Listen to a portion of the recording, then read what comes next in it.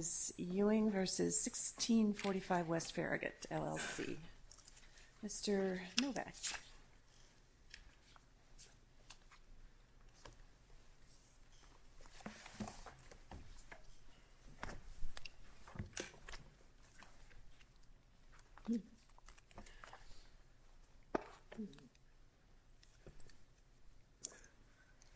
Good morning, Your Honors, and may it please the Court. We submit that this appeal starts and should end with a very basic causation principle. Sometimes it's called loss causation or proximate cause or just causation. Under that principle, damages for fraud cannot be awarded if the damages would have been suffered even if the defendant's representations were true. The rule is well established under Illinois and Seventh Circuit case law, and we cited 5 cases demonstrating the point. Here, the only fraud damages sought by plaintiffs and the only fraud damages on which the trial court instructed the jury were those that allegedly resulted from plaintiffs not acquiring the subject house.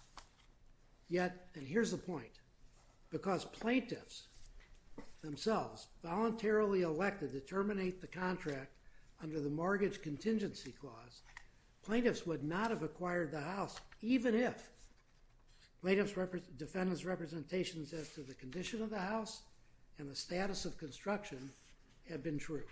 That sounds like a but-for causation argument to me. It's really not, Your Honor.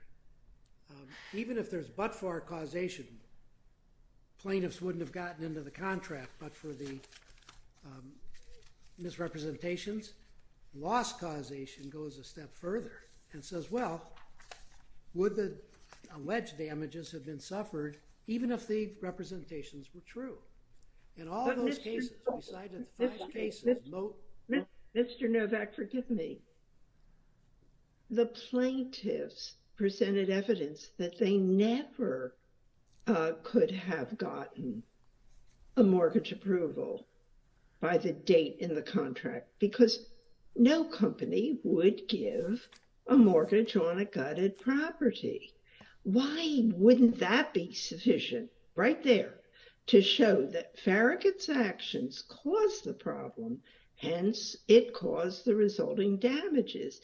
I mean, it all relates back to the permit issues and the stop work order. Not anything, it would seem, that the plaintiffs did or failed to do. That's my problem. Your Honor, that is exactly the argument the plaintiffs are making, but it's argument, and it rewrites the evidence. They cite to Ewing's testimony to say that they couldn't have got a mortgage commitment, but look at his testimony. His testimony was that he heard from mortgage brokers that you cannot get a mortgage, not a mortgage commitment. He said you cannot get a mortgage if the property is not, if the home is not ready. He didn't say that you can't get a mortgage commitment. We all know, come on.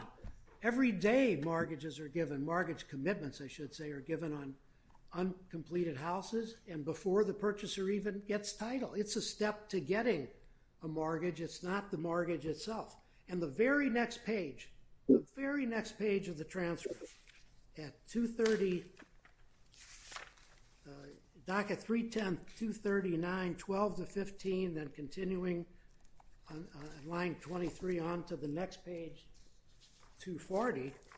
Here's the reason that Ewing testified under oath. In fact, in questioning by his own counsel at the trial, here's what he told the jury. Question, did any of those lenders offer any type of a mortgage to you? Answer, one lender, Mr. Hoppe at Stearns Lending, said that he could proceed with the mortgage application in just my name. And was Mr. Hoppe willing to provide a mortgage commitment to you in both of your names? In both of your names? Answer, no. Did you proceed with that application? No, we did not. Why not? Our understanding was that the contract required the mortgage commitment to be provided to both of us. So Mr. Ewing and Mr. Gomez stopped the mortgage commitment issue right in its tracks. Wouldn't even put in an application for the loan. It is purely hypothetical, Your Honor, if I may. Purely hypothetical whether there would or wouldn't have been even a mortgage commitment issued because it wasn't applied for. That's what happened. Why didn't your client get a mortgage? Pardon? Why didn't your client get the mortgage? Our client directed the plaintiffs to Mr. Hoppe. And why didn't Mr. Hobby give them a mortgage? Because they didn't put in an application for it, because he said the only way we're going to proceed with this loan is if Mr. Ewing, only you, we don't want Mr. Gomez on the document. And Mr. Ewing, maybe understandably, said, I'm not signing up for this without my partner being liable as well. Under the terms of the contract, was that enough for your client to just point them in the direction of a mortgage broker? Because I thought the contract allowed, if Mr. Ewing and Mr. Gomez could not get a contract, then it was up to a mortgage, then it was up to your client to get them a mortgage. He had a certain period of time in which to get them a mortgage, and he did not do that either. There was no mortgage. He had no obligation to do it under the contract. Paragraph 2 of the contract says if the plaintiffs cannot get a mortgage, at the defendant's sole option can elect to try to get it. And if he gets it, that's good. If not, contract is over. I don't recognize this as a loss causation argument. It sounds like an argument about who breached and has nothing to do with the fraud. The fraud in this case was the permitting deceit by your client. That's well established, no question about that. And that's not even being litigated on appeal or relitigated on appeal.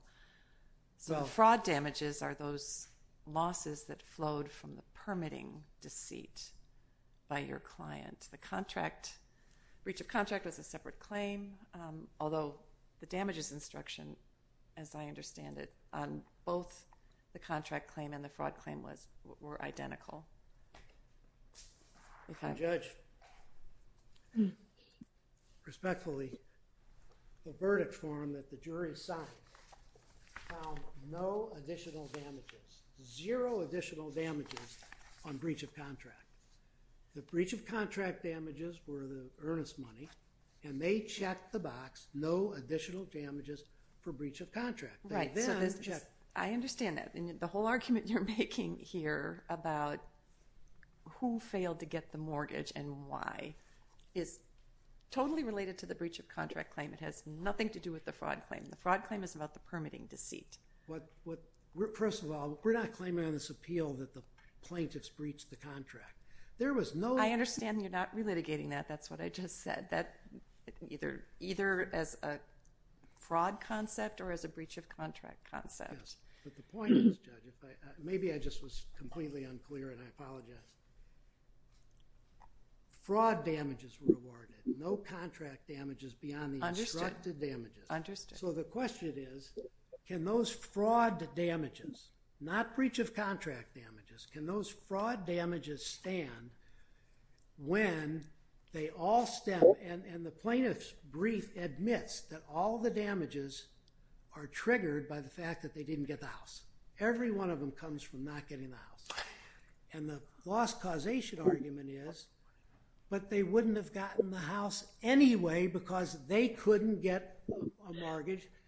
And by the way, they could have continued with the contract without the mortgage commitment, but they elected to terminate the contract. But that's a jury argument. I mean, there's evidence in the record. There's clearly evidence in the record from Mr. Ewing that he testified that he met and had meetings with mortgage brokers. And at these meetings, he was told that he couldn't get a mortgage commitment because the home wasn't ready to be lived in, and they couldn't get a mortgage until the home was ready.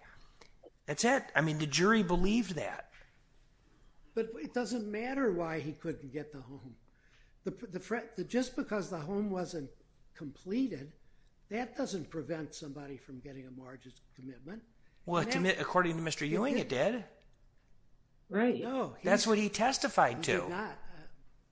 Well, I understand. I get it. That's okay. You can argue. He did not testify to that. He said, I was told by 3 brokers that you can't get a mortgage, not a mortgage commitment. There's no testimony about a mortgage commitment. And that's the only thing that triggers that clause. He said he was told by 3 brokers he couldn't get a mortgage until the home was ready. Didn't say because lack of permitting or because of fraud, just the fact that the house wasn't done. You can't get a mortgage. That probably makes sense. You can't get a mortgage. You can get a mortgage commitment. Everybody gets mortgage commitments in advance. And then they're subject to conditions, et cetera, et cetera. But why was the house not done?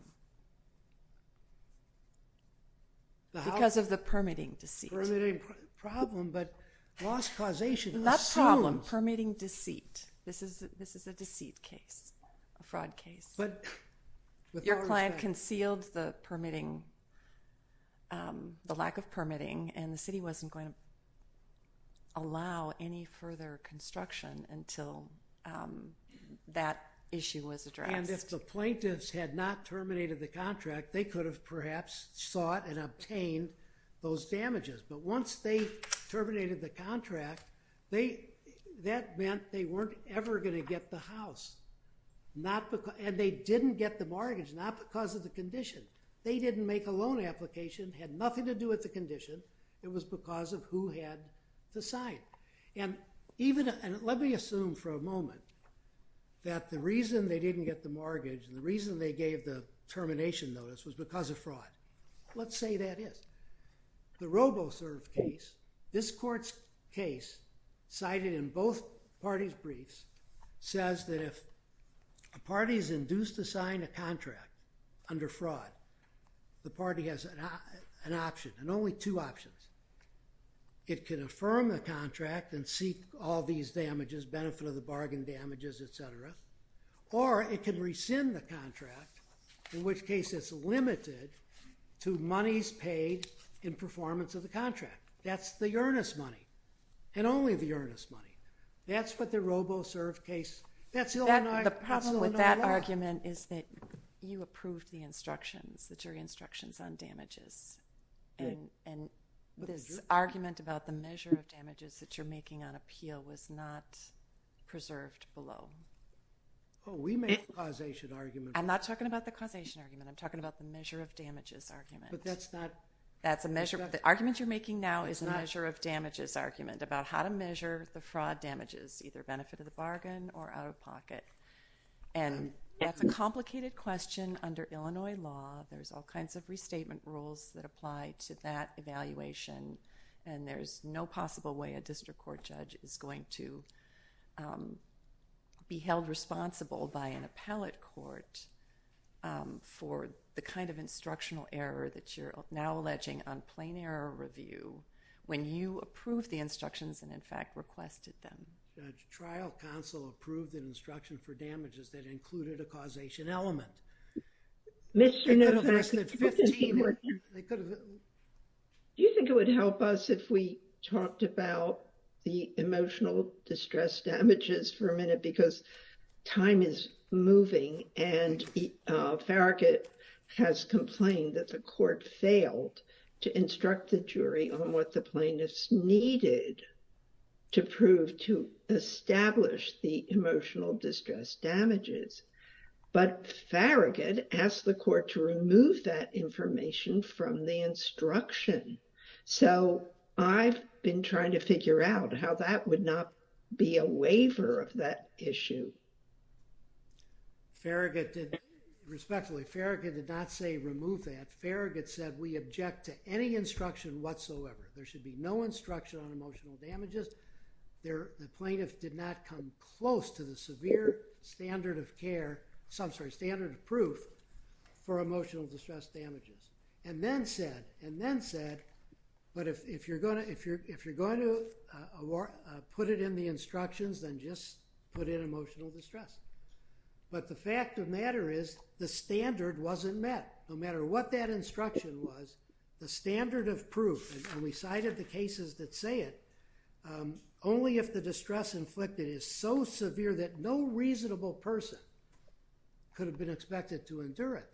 There's no evidence like that in the record. And they got at least $210,000 of emotional distress damages on a failed sale of a house where they kept their money. They didn't pay a penny beyond the earnest money and are getting $800,000 of damages. in the words of the court, monstrously excessive under the circumstances. Well, speaking of keeping the money or getting the money, Farragut complained about that 5-year time frame for some of the damage calculations. But Farragut held on to the earnest money for that period of time. So even if Carrier, even if he reasonably believed he was entitled to keep the earnest money as liquidated damages, why would Farragut not be liable for damages for every minute of delay after the court ruled that the liquidated damages provision was an unlawful penalty? Well, that's a question of loss of the use of the money, and the law provides the remedy for that, which is prejudgment interest. Prejudgment interest was not requested or awarded, could have been, and under the law, that's what accounts for not having the money. Meanwhile, everything that that they had seemed to be tied up. So, Judge, I'm 3 minutes into my reserve time. May I reserve the last 4 minutes for rebuttal? Yes, you may. Thank you. Thank you.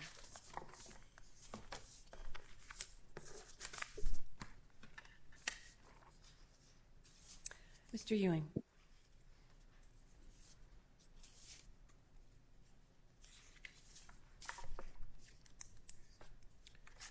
Good morning, Your Honors. May it please the court, Randall Ewing for the plaintiffs, cross appellants and appellees. I'd like to point out a couple of factual issues that I believe my colleague misstated. It appears my colleague was confusing the difference between a mortgage pre-approval letter and an actual mortgage commitment. This was all explained by Mr. Hoppy's testimony at trial. A mortgage commitment is a firm commitment to lend that says, everything has been satisfied, we're ready to give you your money. For a particular property. Correct. Not just the mortgage letter you're describing is you go to the bank and you tell them, I make $200,000 a year, whatever it is. And they give you a letter that says, we will give you a mortgage in the amount of $500,000. And then when you go meet with a real estate agent, you show him or her that letter and they show you properties that they think can fit your budget. That's a mortgage letter that you're talking about, right? That's right. And that is different from an actual mortgage commitment, which is usually issued a couple days before closing once it's gone through underwriting, as Mr. Hoppy explained. It was also an undisputed fact to address Judge Rogner's question about whether a mortgage could have been obtained no matter what. That was an undisputed fact found by the district court and enforced under Rule 56G. Mr. Hoppy also testified at trial that had he known the house was gutted, he would not have been able to issue a mortgage commitment during the time frame required. As to causation, there's two elements of causation. Was the conduct a material and substantial factor, and was it legally foreseeable? That second element's sometimes called legal risk. They have never challenged the second element. They've only ever challenged the first element. And it fails for two reasons. First, the letter in October 2016 was not accepted. They did not accept the letter. They said it was not invalid. We are terminating the contract and we're keeping all your money. So what the defendant is trying to do is now, 5 years later, after being found guilty by a jury, is trying to go back in time and say, actually, that letter you wrote in October 2016, I'd like to abide by that. Right, and doesn't all that simply relate to the question of who breached?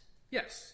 And rather than what the loss from the fraud is and how it's measured, which are separate questions. Well, I do agree with the general premise that if the misrepresentations had been true and we would have walked away from the house anyway, that there would be no damages based on acquiring the house. As a legal matter, that's correct. The problem is that's not what happened in this case.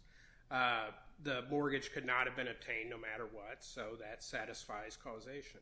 In addition, even if that October letter were relevant in any sense, there was testimony that it was defendant's fraud that caused that letter. And the law is quite clear whether you call it an intervening cause, a superseding cause, a third-party cause. If the defendant is trying to point to some other event and say that event breaks the chain of causation of damages, then that fails if the defendant actually influenced that event. So the plaintiff sending the letter in October 2016 does not reflect the but-for world. At that point, the defendant had refused to enclose the balcony, which the court found was fraudulent and breach of contract. Defendant was imposing damages and trying to claim their earnest money for delays that were being caused by completely unrelated parties. That was unlawful. So October 2016 does not reflect the world if the misrepresentations had been true. I'd like to go back into the size of the emotional damages, please, if I might. Certainly. What is the best evidence supporting the size of those damages? Because I fully understand that, you were prevented from buying a house for 5 years because your liquid assets were tied up. And it was the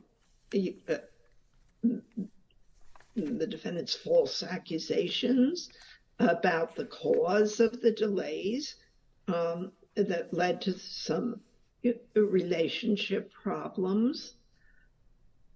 Is there anything else that justifies that amount that you can elucidate on? Well, one of the biggest pieces of evidence which the district court relied on when having firsthand observation of the trial affirming this award, as the district court noted, one of the biggest pieces of evidence was Mr. Carrier's testimony.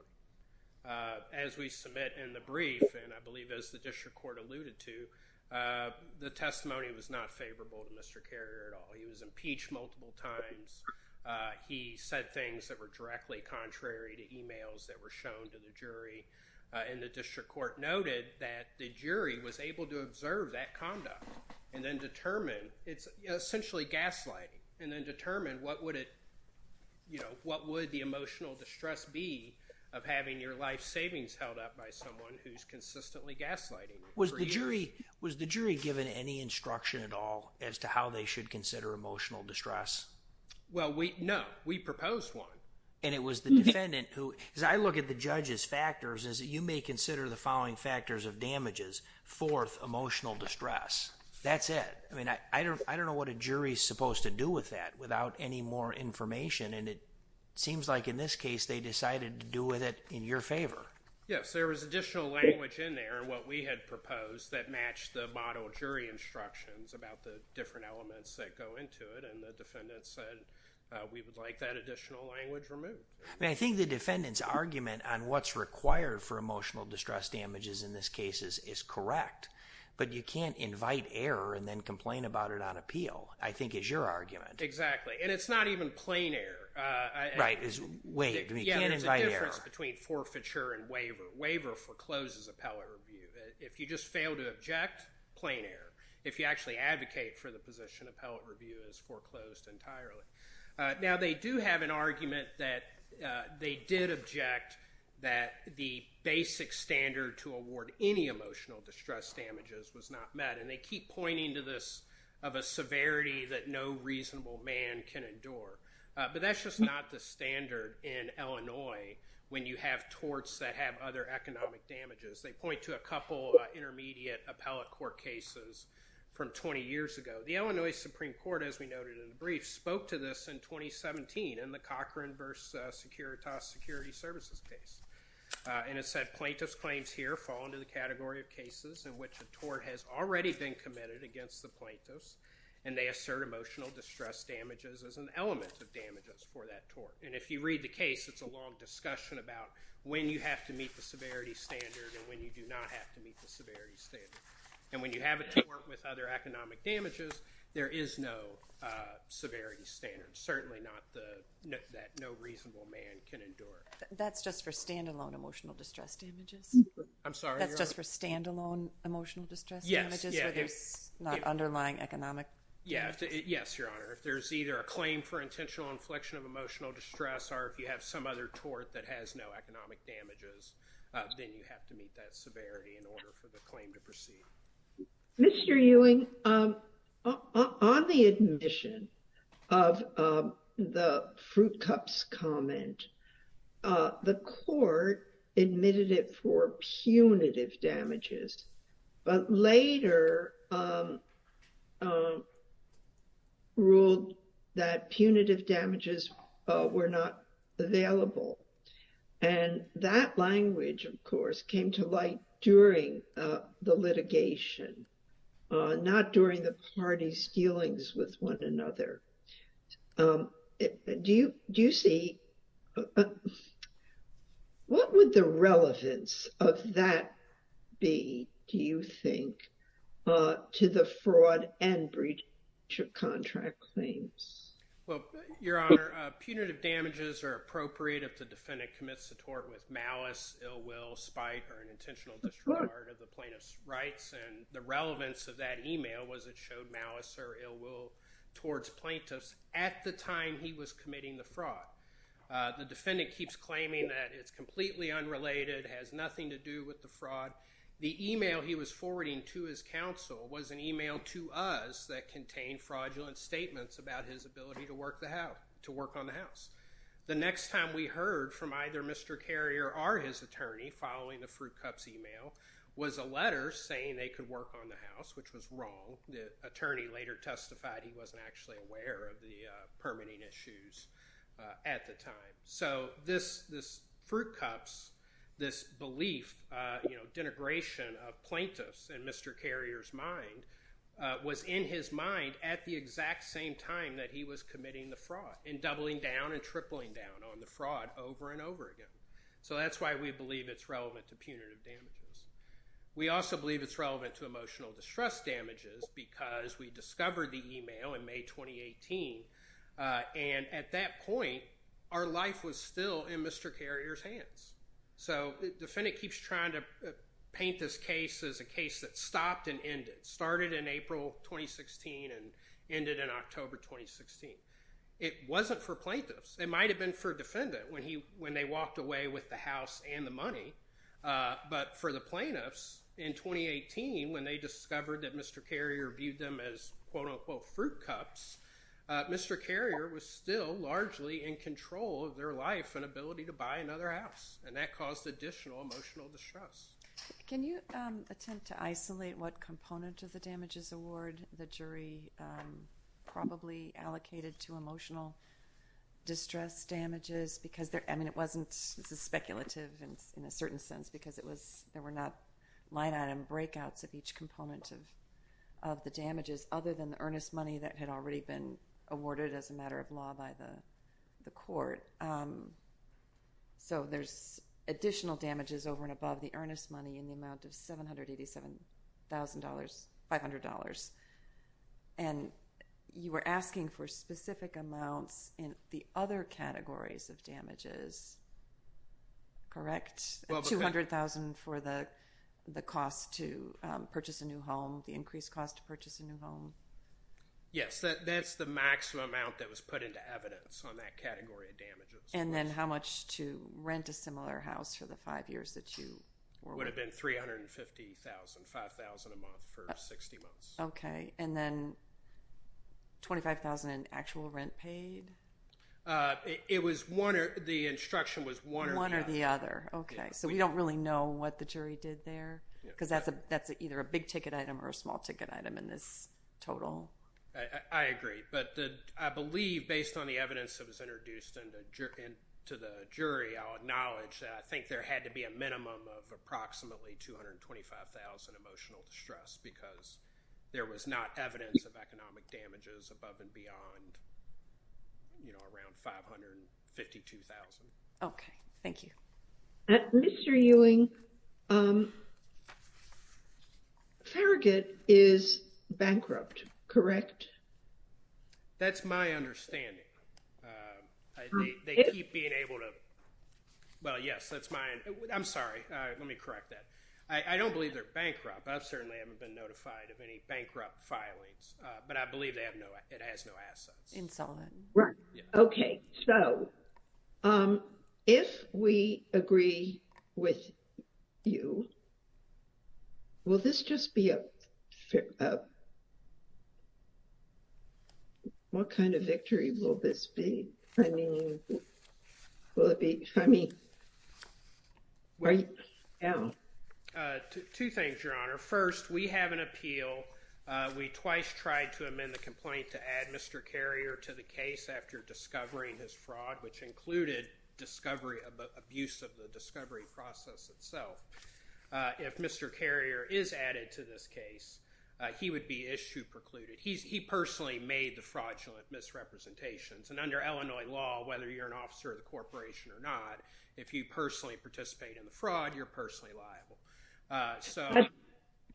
But on the cross appeal, I mean, what exactly was the court's abuse of discretion in declining to allow that late amendment? I mean, I understand that this could have gone the other way, but what we would have to find is that no reasonable person would have ruled this way. And I'm not sure that I can see that level of a problem. The plaintiffs ran out the discovery clock, and then, you asked to add the defendants to the case.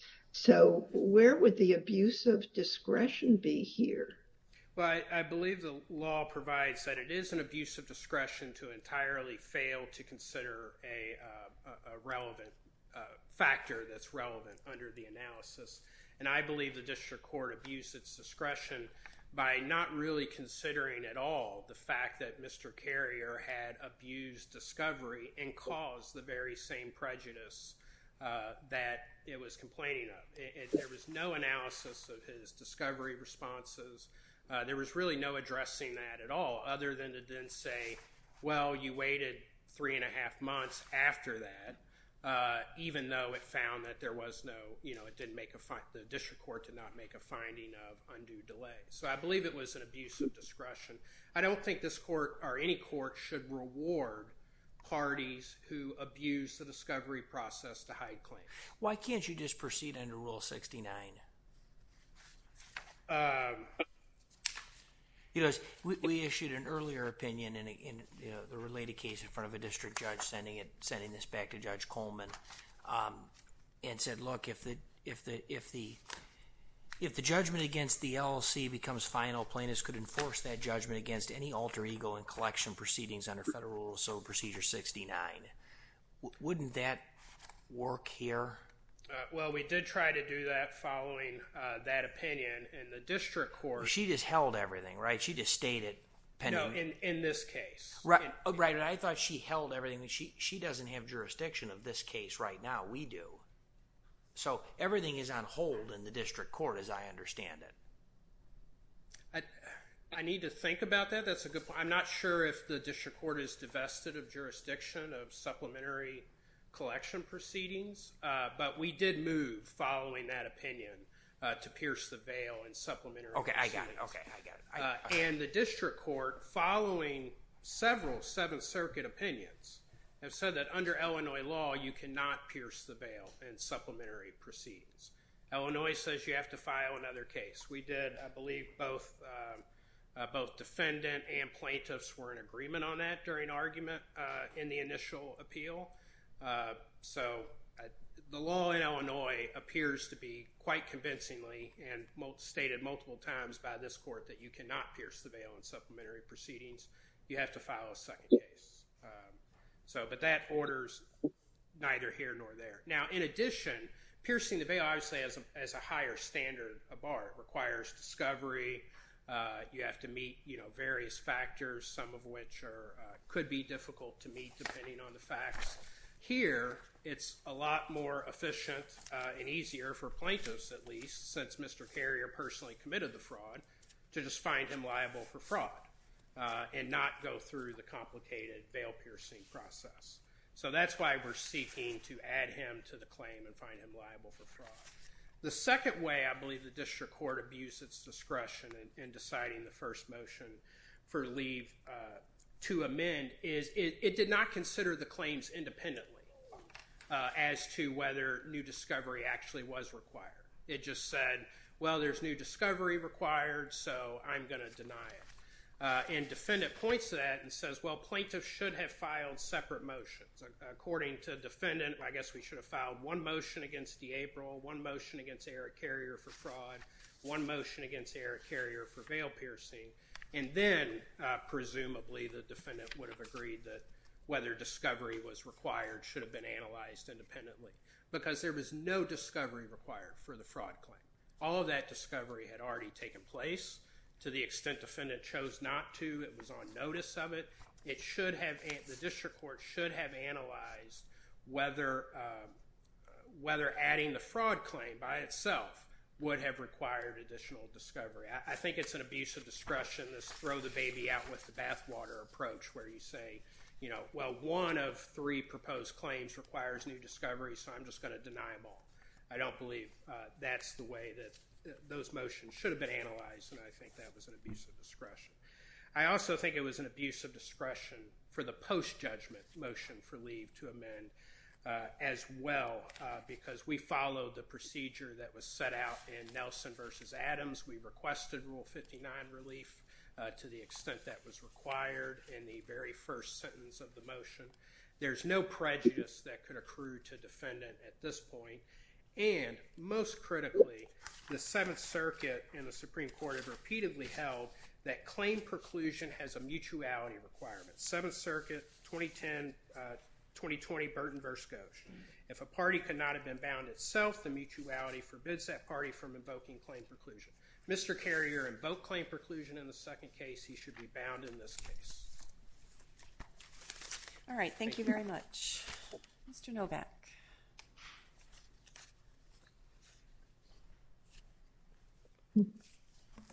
2 points on emotional distress. Number one, we did not object to the standard being put in the emotional distress instruction.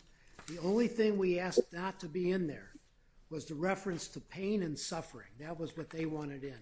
We said, don't put pain and suffering in. The next thing we know, there's an instruction that has nothing but emotional distress. Well, you saw that before the judge read it, didn't you?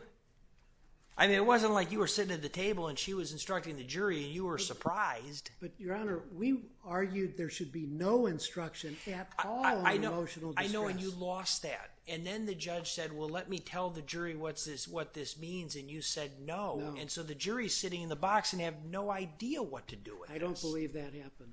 Okay, well, how do you think it happened? Trial counsel just said, don't put in there words like pain and suffering. That was what was being argued about, not the standard. And I would say, well, then did the trial counsel submit a proposed instruction on the standard on what? I mean, it's very weird to have a jury instructed on emotional distress with nothing else. They have no idea when they get back into the jury room what that means. Judge, neither side proposed that instruction. Well, if I was the plaintiff, I probably wouldn't want it. Well, didn't they work out for their favor? If you're asking who invited error, 3 parties invited error here. And the judge, but the plaintiffs won at trial. So it's your problem, not theirs. Without evidence, it meets the standard, and that standard does apply to all cases. And we cited in the brief the Doe case, and the Doe case applied that standard to counts for fraud and consumer fraud, the severity standard. Judge Chang in the Northern District applied it in a case that had both fraud and consumer fraud. But was any of this argued in the district court during the instructions conference? Was this argument made during the instructions conference? As I understand it, the only objection that was made is that you didn't want the emotional distress line item at all, that emotional distress damages should not be available at all, not what the standard should be. Well, Judge, if this isn't plain error, I don't find anything that was argued. I have, looking in hindsight. Right. All these instructional error claims have been forfeited, certainly, and perhaps waived. I don't think so. This is plain error. An error that allows a $225,000 emotional distress when there's no evidence. That goes to substantial rights. The first question is whether the error is plain and obvious. In other words, whether the judge had a sua sponte obligation to overrule the party's arguments and notice the problem and correct it herself. That's I'm hearing the first from threshold. 3 judges that was what should have been done. It was plain. It was obvious. How can you possibly give Which judges are you talking about? Well, I'm sorry. I don't mean to put words in or meaning, but I've heard, how could we not object to that? Well, how could the judge not see that it was an error? She should have seen it. It was plain error. Oh my goodness. Instructional errors are almost never qualify for plain error review. That standard is extremely steep, and it has to be so obvious that no reasonable judge would have failed to correct it. Judge, we asked for a motion in limine. It was overruled to keep those references to fruit cups out of this case. That tainted the entire case. It's a different issue, but I'm saying that requires a new trial. The only defense is that it went to punitive damages. The judge barred punitive damages. But then the judge said, I can instruct the jury and give them a limiting instruction, and your client's lawyer said no. That did not happen. I'm sorry, Your Honor. That did not happen. That instruction happened while punitive damages was still in the case. They offered an instruction that basically said, you heard about fruit cups, it goes to punitive damages. That's not a limiting instruction. That's the opposite. That's telling the jury, take that fruit cup and move it over to punitive damages. Of course that was objected to. There was no limiting instruction offered after, in the closing argument, after the judge barred punitive damages and the plaintiff said the only relevance was punitive damages, says to the jury in closing argument, they made this homophobic statement. That prejudiced us. That tainted the entire verdict. How could it not? How could it not in this day and age? There should be, at the very least, a new trial. And I am out of time. All right. Thank you very much. Our thanks to both counsel. The listening. case is taken under advisement. Our next case this morning is United States versus